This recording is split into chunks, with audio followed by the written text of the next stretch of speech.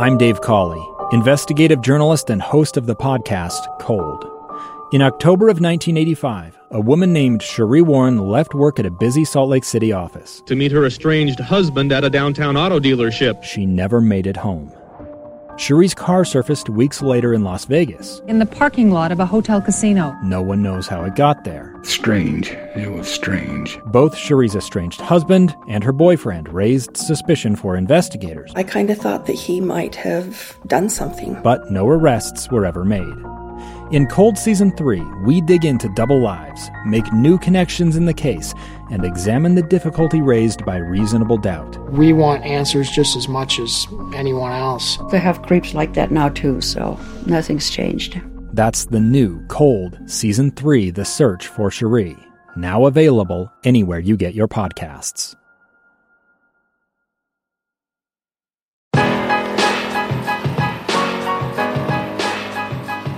Welcome into this week's episode of It's Utah's World. I say this week's episode, there are multiple now, so I've got to change up the way I introduce the show. I do apologize. I'm Tom Hackett alongside Steve Bartle with you all as always. This podcast brought to you by Netwade Subaru, our good friends, 1207 South Main Street. Share the Love event happening now through January 4th. Deals, deals, deals. It's that time of year they need and want to get cars off their lot, and you, or at least some of you anyway, are in the need of a few vehicles or a vehicle to steady your way through this winter. Head on down there, check them out, say hi. Great customer service, been in business for as long as any Subaru dealership has been in North America, so that says it all. Steve, my man, we're here to break down the Oregon State Beavers. What's going on, dude? How's life? Man, doing okay, man. We're doing okay. You know, we're surviving. We're getting through it. We got a basketball game tipping off here in a little bit. That's right. We got, another late kick. We got another late kick on Saturday night. So, we're doing okay. Before we dive right into the Beavers, this is Wednesday, hence the basketball game, Utah-Washington, 20 minutes from now. So the game will be over by the time people are listening to this. We won't talk about it at all. So, I haven't heard anything regarding COVID-19 outbreaks or anything from either party, Utah or Oregon State. You haven't either, correct? Correct, yeah. Okay, yeah. Good. Okay, so we're pretty safe. I have not heard. Yeah. Yeah, it should be pretty safe. I mean, obviously, you never know. Yeah, it is Wednesday. Obviously, you never know with these things. But I think Utah in particular has done a good job of learning from their experience and have kind of taken some measures to ensure that, that doesn't happen again. And so Oregon State has, they've been pretty good so far. They've been pretty healthy. And I think you're never in the clear, but I think we're in pretty good shape here as we talk on Wednesday. Yeah. But yeah, I wanted to start there because it is Wednesday, as we've talked about, and that means, there's really 3 days if you include Saturday because of the late kick where things could potentially get a bit dicey. But we haven't heard anything, so we're just going to assume that the game is all going ahead and we'll be good to go.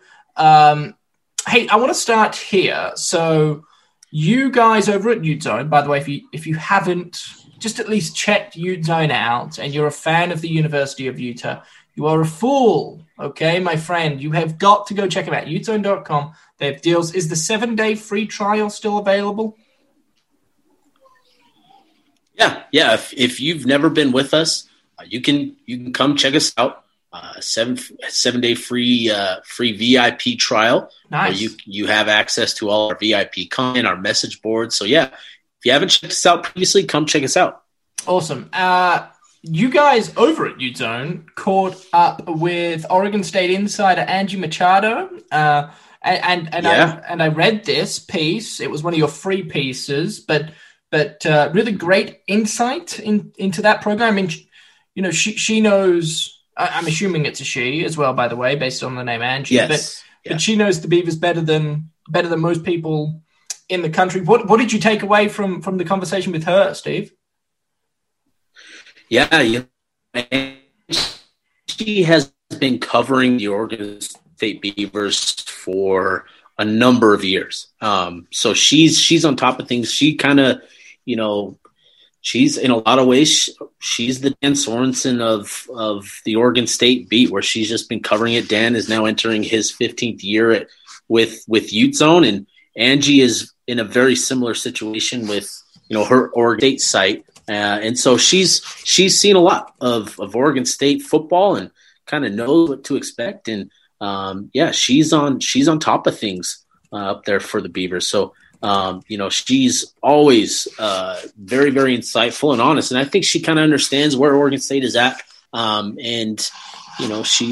She's pretty honest about things and how things tend to go. So, that's our free piece with Angie, Know Your Foe, the Oregon State Beavers. You can check that out at Ute Zone. And, she definitely gives you a lot of great insight into the Oregon State Beavers. Yeah, to give you guys some background for those that have been knee-deep in work this week, the Beavers have played 4 games now. 4 games. Yeah, 4 games. So they lost to Washington State 38-28. That's a 10-point margin of deficit. And then they barely lost to Washington by 6 points, 21-27. In fact, you go back and watch that game, that there were a few calls late in the fourth quarter that, were very Pac-12 official-esque, head scratches, where you go, you could probably have given Oregon State a first down there. Instead, they didn't, and Washington ended up winning that game. And then they beat Cal 31-27 in another tightly contested fixture. And then, of course, last week, we all know the outcome here, 41-38 against the then ranked, what were they, 18th, 16th Oregon Ducks in Corvallis. 15, very, very big. Although 15, there you go. They were the highest ranked Pac-12 team, undefeated, of course, and then they upset them in what was essentially must-watch television. That game was really fun to watch, to be quite frank. And so they're kind of humming along quite nicely now. 2-2. The 2 losses came at the start of the season. They're looking for their 3rd consecutive victory against Utah Saturday evening, 8:30 p.m. kick.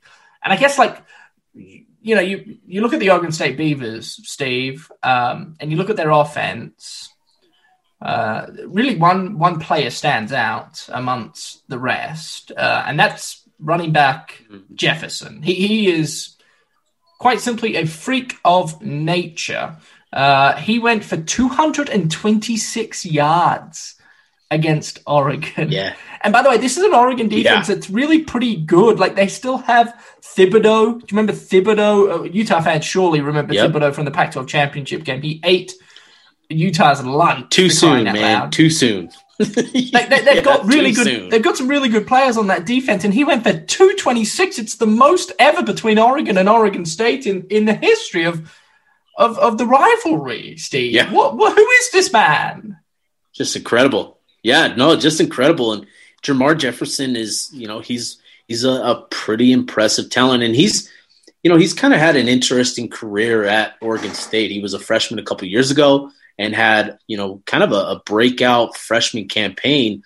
But then just, last season wasn't able to stay healthy, wasn't able to put together his best effort last season. And so, expectations were kind of all over the place with Jermar Jefferson. But, so far through 4 games for Oregon State, he's averaging nearly 170 rushing yards and nearly 2 touchdowns on the ground, through 4 games. So he's a very good athlete, but also runs with good contact balance and good agility. He's got a great knack for, making cuts and, kind of making guys miss. He's not a jitterbug where he's shifty and kind of will break your ankles. He's not that type of running back, in the mold of like a Britton Covey type of a runner. But he's a one cut type of back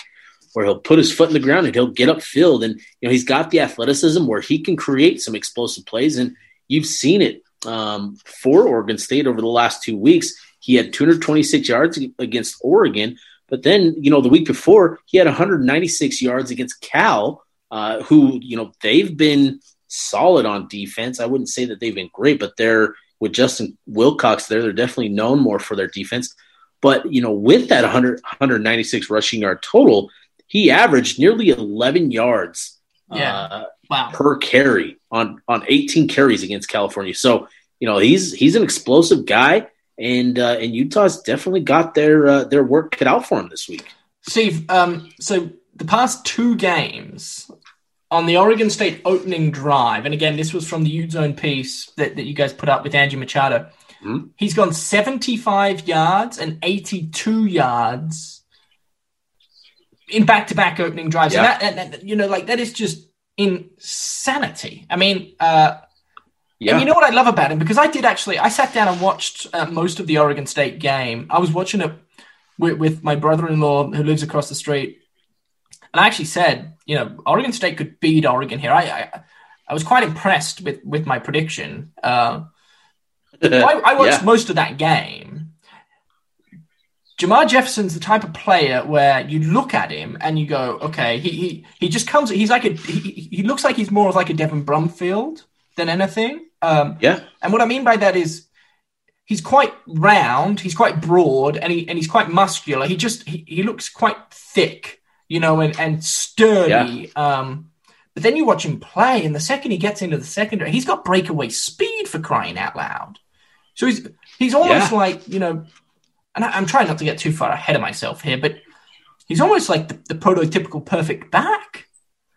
Where if you need something to get 3 and 1, he's got it. And then if he gets into the secondary, going up against safety, game over. I mean, how on earth, what's Utah get? Right. Are they going to stack 9 in the box? They may have to. And with Jermar Jefferson, that's a great point that you bring up, that, he's not just this slender type of back, or he's got quite the build. He's able to run in between the tackles, and that's where he's found a lot of his success, is running inside. He's just been able to sift through the traffic inside and then spring free and get loose, in the secondary, where he can kind of open up and show off his speed. So he's got a great blend of contact balance, where he can kind of run through some tackles, but he's got the speed to be a home run threat, as you mentioned, with those big plays, 70 and 80 yards. So he's got some ability, and Utah's got their work cut out for him. What's impressive about what Utah has done so far, in their first 2 games against USC and Washington, is that, they've limited these teams to, nearly a third of their typical production in the run game. And that's not just because, Utah's controlling the clock, on offense. Like we know what's going on the offense, but the defense, stopping the run on defense is always priority number 1 under Kyle Whittingham. We've seen it through the first 2 weeks, but this might be, and this is crazy saying it, especially coming off of the Washington game, with what they have in terms of their offensive line and their running backs and just the talent that they have. But this might be the biggest test for their run defense, just because of, how well Jermar Jefferson is running and how well the offensive line is blocking for him. So this is going to be a good test. But I think in terms of how Utah matches up with Oregon State, and where they're finding success in the run game, I still think there should be plenty of confidence in Utah's ability to limit Jermar Jefferson, with the big defensive line that Utah has, with Devin Lloyd, who has just been phenomenal through 2 games, attacking downhill and making stops at, behind, or around the line of scrimmage. Devin Lloyd has been really, really impressive through these first 2 games.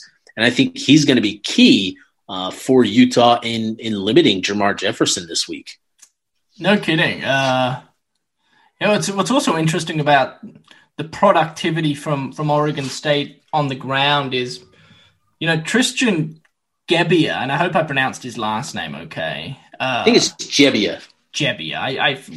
When a J. Yeah, when I went to say that, I was like, Gebbia just doesn't sound like a last name.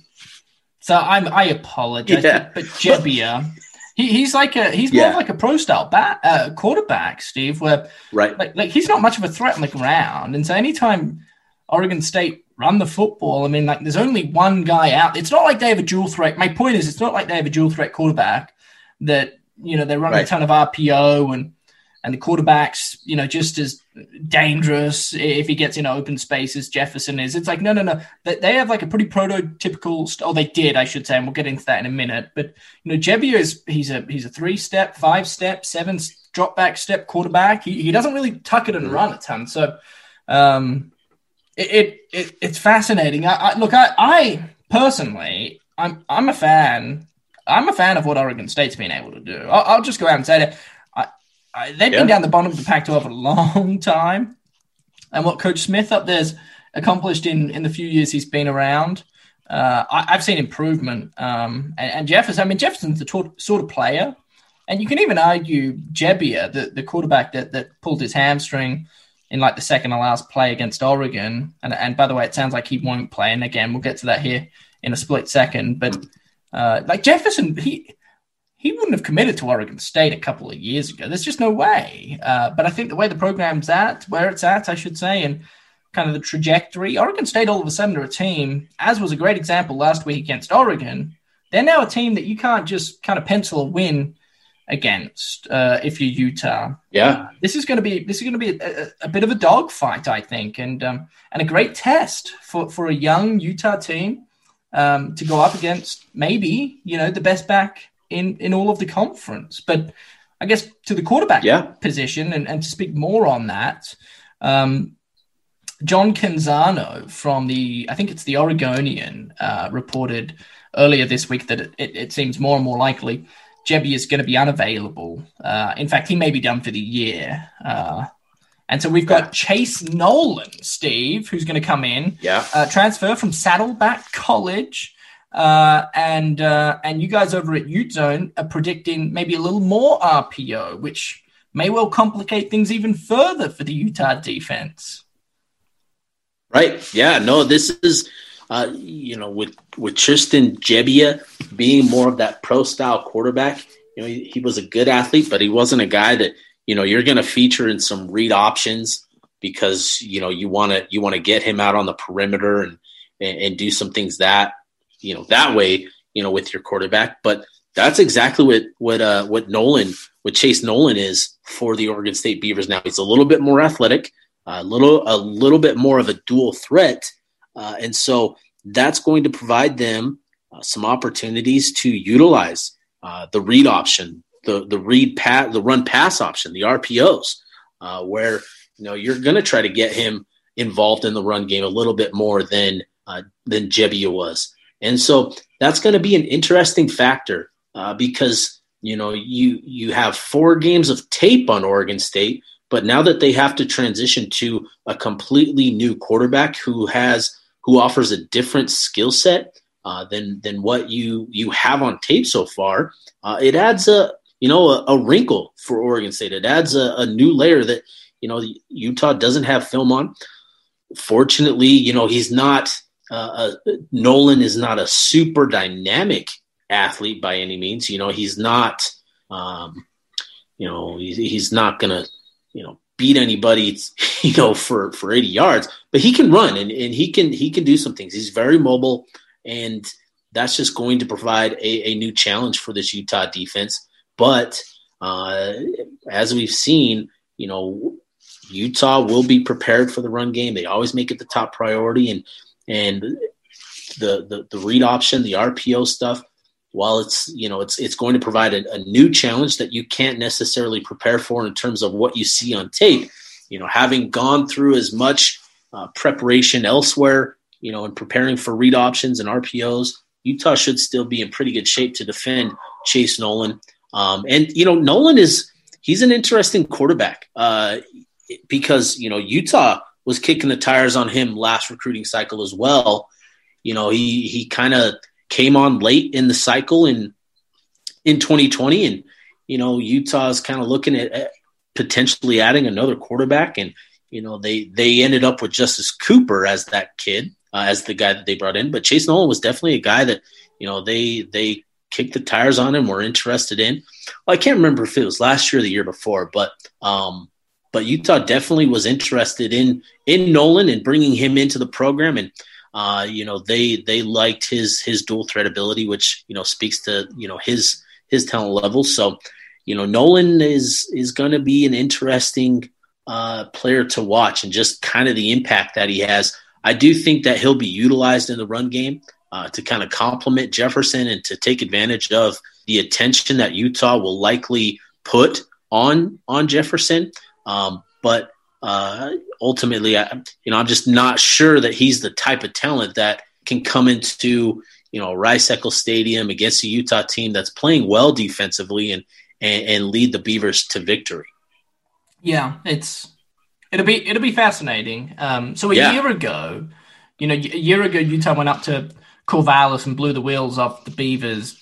Zach Moss went wild in the 5 or so carries he had. He had that big, long, 80-odd yard touchdown where he nearly got hawked by the backside safety, but was able to shrug him and score for a really long touchdown. I mean, they blew him out by like 40-something points. It was ridiculous. But one of the more entertaining just one-on-one matchups a year ago was Isaiah Hodgins versus Jalen Johnson. Jalen Johnson shadowed Isaiah Hodgins, the Oregon State Beaver wide receiver. I mean, he's a talent. He's in the league now, so they don't have him. They have receivers, but they're all very small, if I'm not mistaken, right? Yeah. I mean, they're all pretty undersized.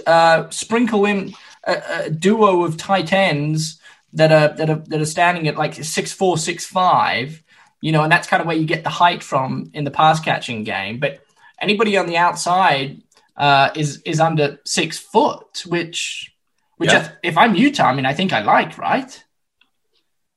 No, I agree with you. I think, you're looking at these receivers and, they are productive. Trevon Bradford and Colby Taylor, these are productive players that will still challenge Utah's young secondary, particularly to Travis Broughton and Clark Phillips. Those two are likely going to be responsible for those two players. And so, these two guys, they are smaller. And that's kind of the unique thing, is that Oregon State is a lot of these receivers that are 6 foot and under. Trevon Bradford is 6 foot, 190 pounds, 185 pounds. Colby Taylor's kind of a unique guy where he's built more like a running back at 5'11" and 210 pounds, but he's a slot guy through and through for the Beavers. So that's going to provide an interesting matchup. If Clark Phillips is in fact going to play in the slot this week, like he did last week. And I think it'll provide a unique challenge for Phillips, just because how often, has Clark gone up against a player of that stature, right? Where he's typically gone up against, the receivers that are taller and slimmer. How often is he going up against the guy that's 5'11", 210 pounds, but still athletic enough to play receiver? So, that'll provide an interesting matchup, and maybe Utah elects to go with more of that 3 safety look, with Vontae, Nate, and Nephi, just to kind of offset the size factor. But Oregon State's going to utilize their tight ends. They'll utilize a few receivers, but none of them. Trevon Bradford is a good receiver, but he's not the same type of receiver that Isaiah Hodgins was for Oregon State last year, and that matchup against Jalen Johnson. They don't have that type of receiver on this Beaver team, but they've got some good options, some young options that are kind of learning and going through it right now. But definitely intrigued to see the matchup between Bradford and Taylor against Clark Phillips and Travis Broughton. I think that'll be an interesting matchup that I'll be keeping my eyes on in particular, just because of the unique skill sets that those two bring to the table for the Beavers. Defensively, this is a team that has looked okay at times. We kind of rallied off a few of their score lines. You know, they kept Washington to just 27, Cal to just 27. You know, but you know, you look back, Washington's offense is okay. Cal's, I can't tell you the last time Cal has had.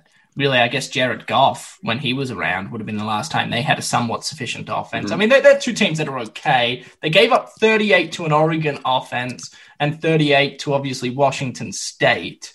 What do you make of this defense? Who are the playmakers? Who do Utah fans need to keep an eye on? Yeah, you know, when I look at this Oregon State defense and what they've done and kind of how they've performed so far, the word that comes to mind is opportunistic.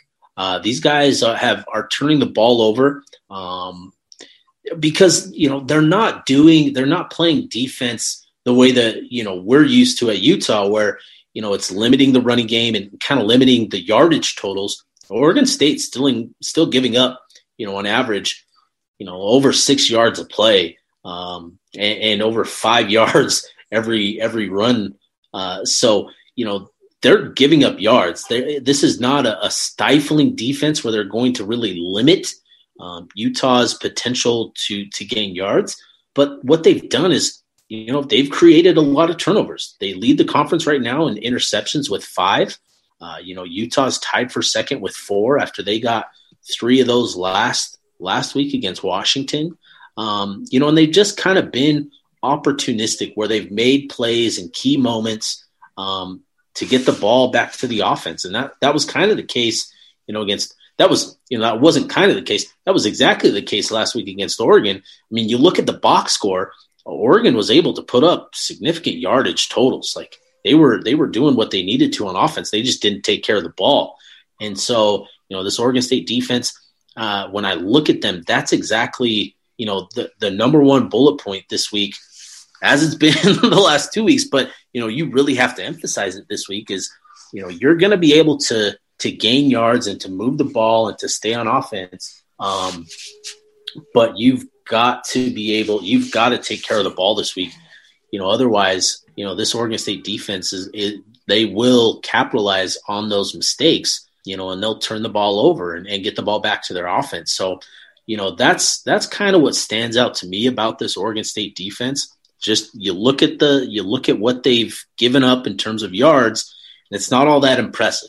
But then you look at what they've done to turn the ball over, and it's, you know, they're at the top of the conference. So you've got to respect that. But Utah should be able to get some things done in the running game and in the passing game to keep the offense on the field. And you know, eventually, hopefully, we see the Utah offense score some more points. Right.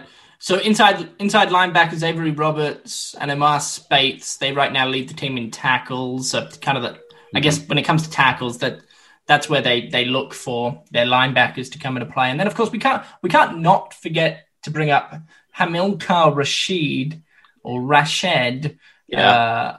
He led the Pac-12 in sacks a year ago now. So now he hasn't quite been as effective as he was, but you know, nonetheless a threat when it comes to kind of the pass rush for Oregon State. So just some players for Utah fans out there to keep in mind. And I do think, you know, what you were talking about, kind of the opportunistic approach from the Beavers. You know, their secondary has seen vast improvement, in my opinion, anyway. Under Coach Smith, they've gotten better and better as the years have gone on. So, you know, don't be fooled, Utah fans. This is a defense that the numbers may not be there, but they're certainly, you know, productive when they want to be, I guess. And they've got some players that can really show up if you give them a sniff anyway. So I can't remember, Steve, the last time this Utah. Sorry, you go ahead. Oh, no, I was just going to add, you brought up the secondary, and a name that, you know, we need to mention is Nahshon Wright. He's the guy kind of leading the way in the Beaver secondary. He's only allowed less than 53% of targets his way for completions. So he's been super effective in coverage.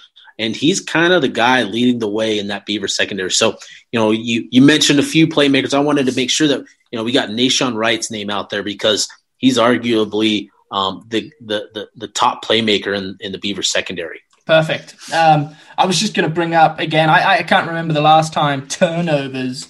There was such an emphasis from Utah fans on turnovers. I mean, what are we at now? 4 turnovers in 2 games, or 9 turnovers in 2 games, something ludicrous. What is the official number, Steve? I'm going brain dead for a split second.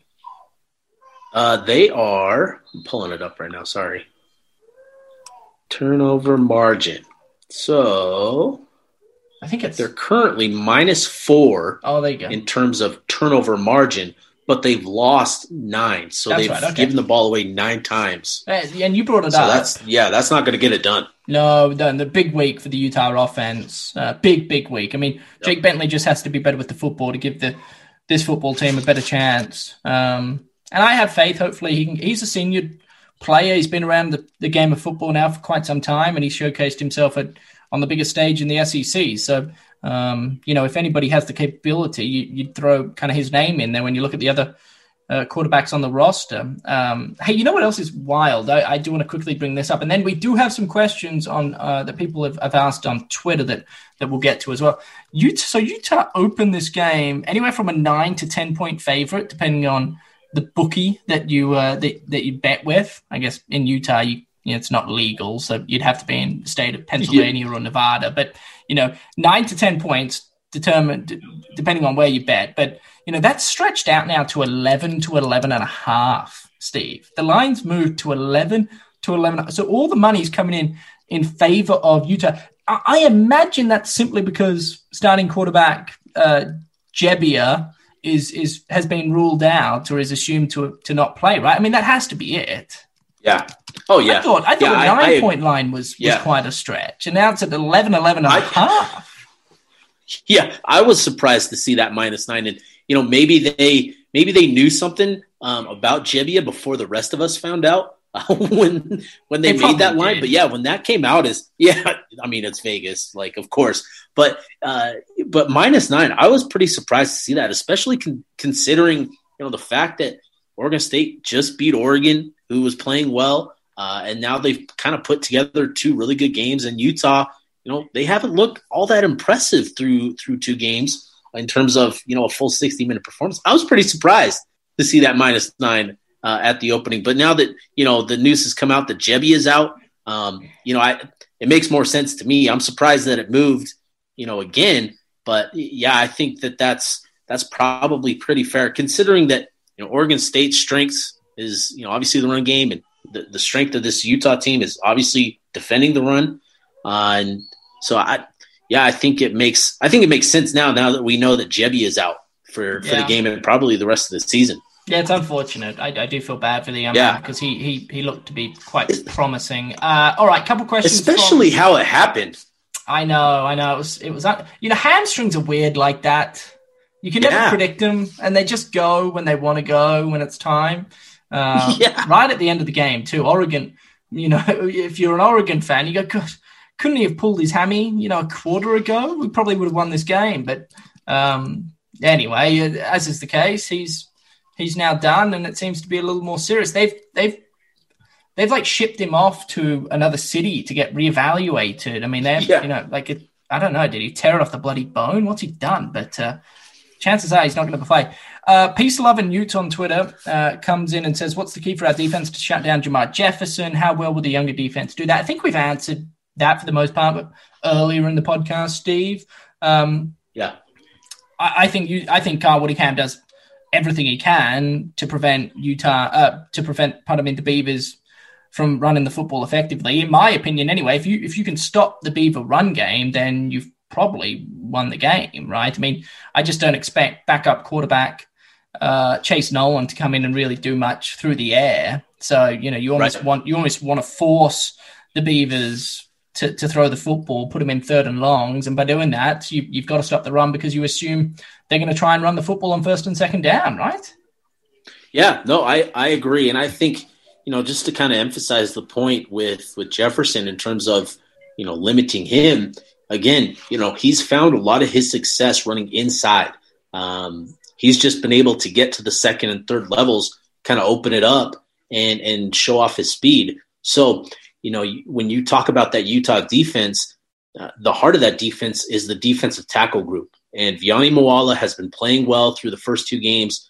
He's been just a force on the inside and has really kind of helped Utah be as effective against the run, as they have been. So, Viani Moala is going to be key to that. Hoati Pututau is going to be key to their effort in limiting Jefferson.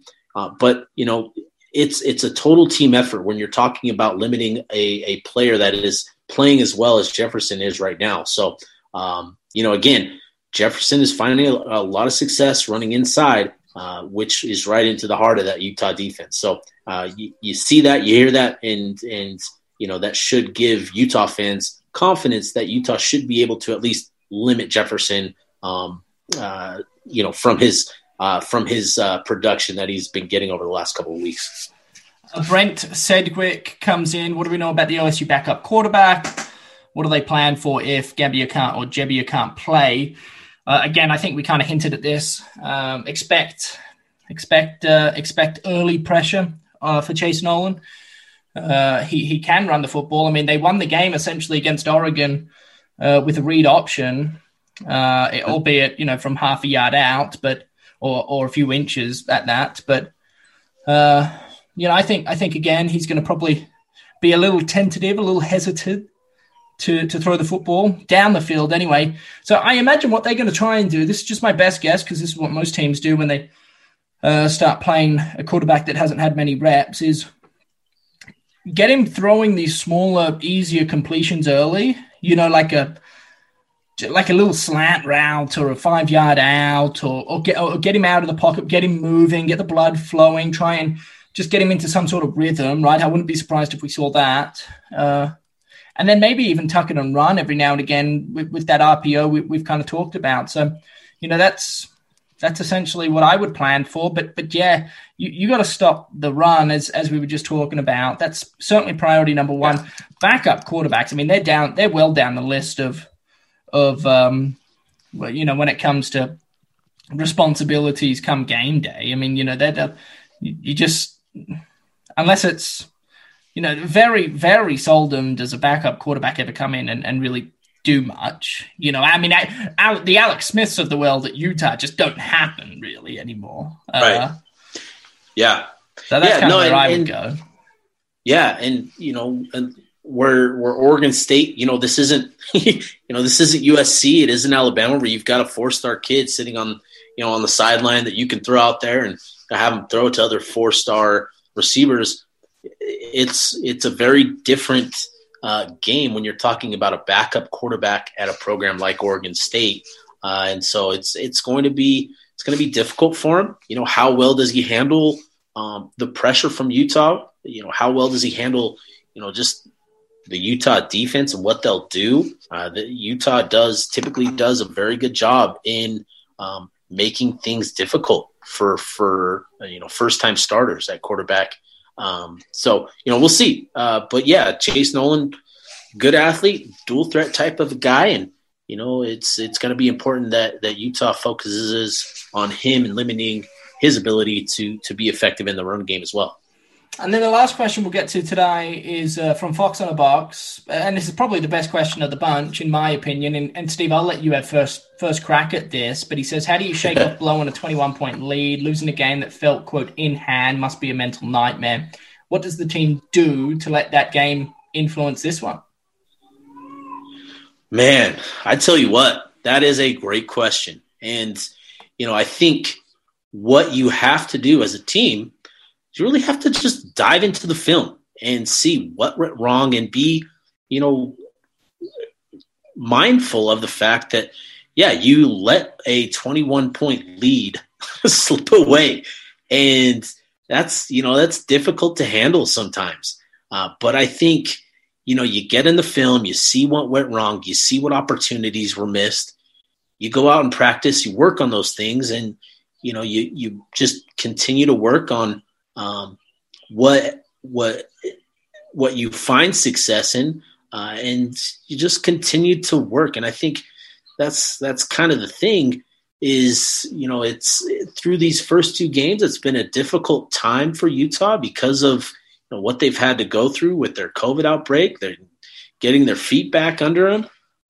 But now's the time to start making real progress. And I thought we saw, a fair amount of progress from quarterback Jake Bentley.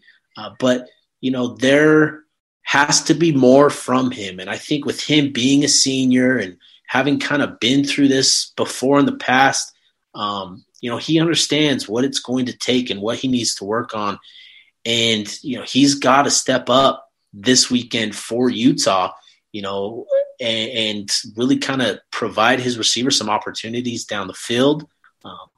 And then also, the offensive line, that group has to be better. They improved, from USC to Washington. They improved in that week. They played a lot better, I thought, but they still have to get even better. And against Oregon State, they should do that. And so, you want to see progress and things that you're working on, as individual groups. Those are still the focus. But, to shake off just the emotional letdown of giving up that lead, that's tough, man. And you can speak more to that because, I didn't play college football, Tom, but I can't imagine just the emotional letdown. But, you have to be critical of yourself and you have to, find where things went wrong and work on those things.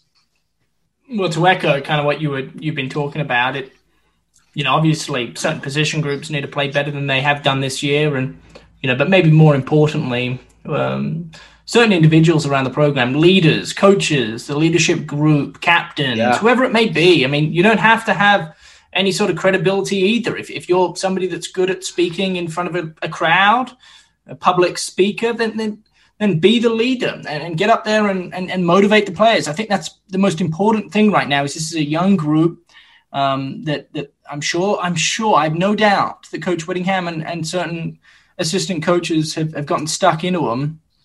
About how they've played. The offensive line, for example.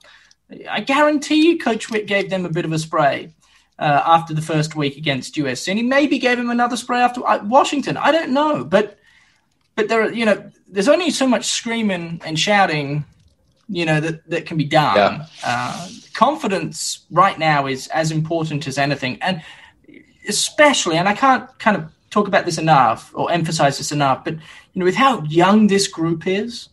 These losses are okay. It's all learning curves for these guys. Mm-hmm. Look, at the end of the day, 2020 does not matter. It just doesn't. Nobody's going to look back and say, "Oh, do you remember that great college football season from 2020?" No.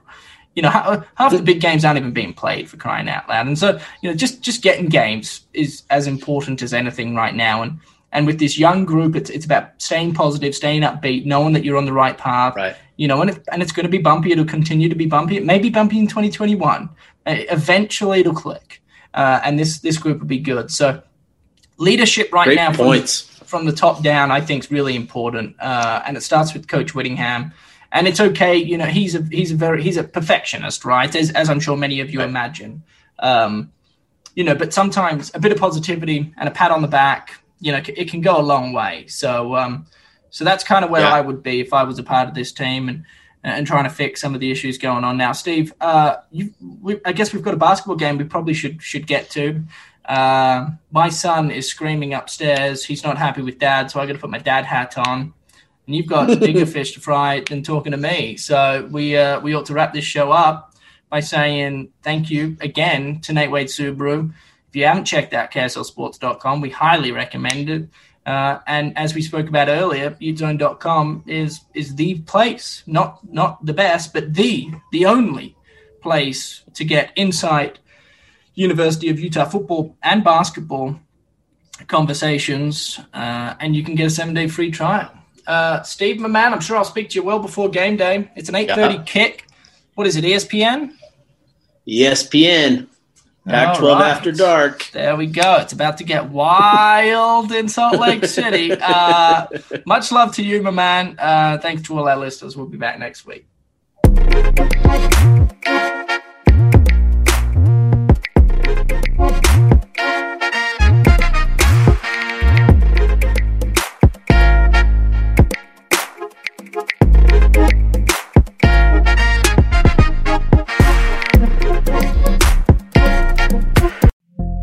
years ago, Americans watched in horror as a crisis unfolded at the Kabul airport. There's desperation and anguish. More than 80,000 Afghans have since arrived in America, but this story is still unfolding. I'm Andrea Smartin. In my new podcast, Stranger Becomes Neighbor, we'll find out what happens to these new arrivals in our communities. Who would help our newest neighbors? Follow us at kslpodcast.com, Apple Podcasts, or anywhere else you listen.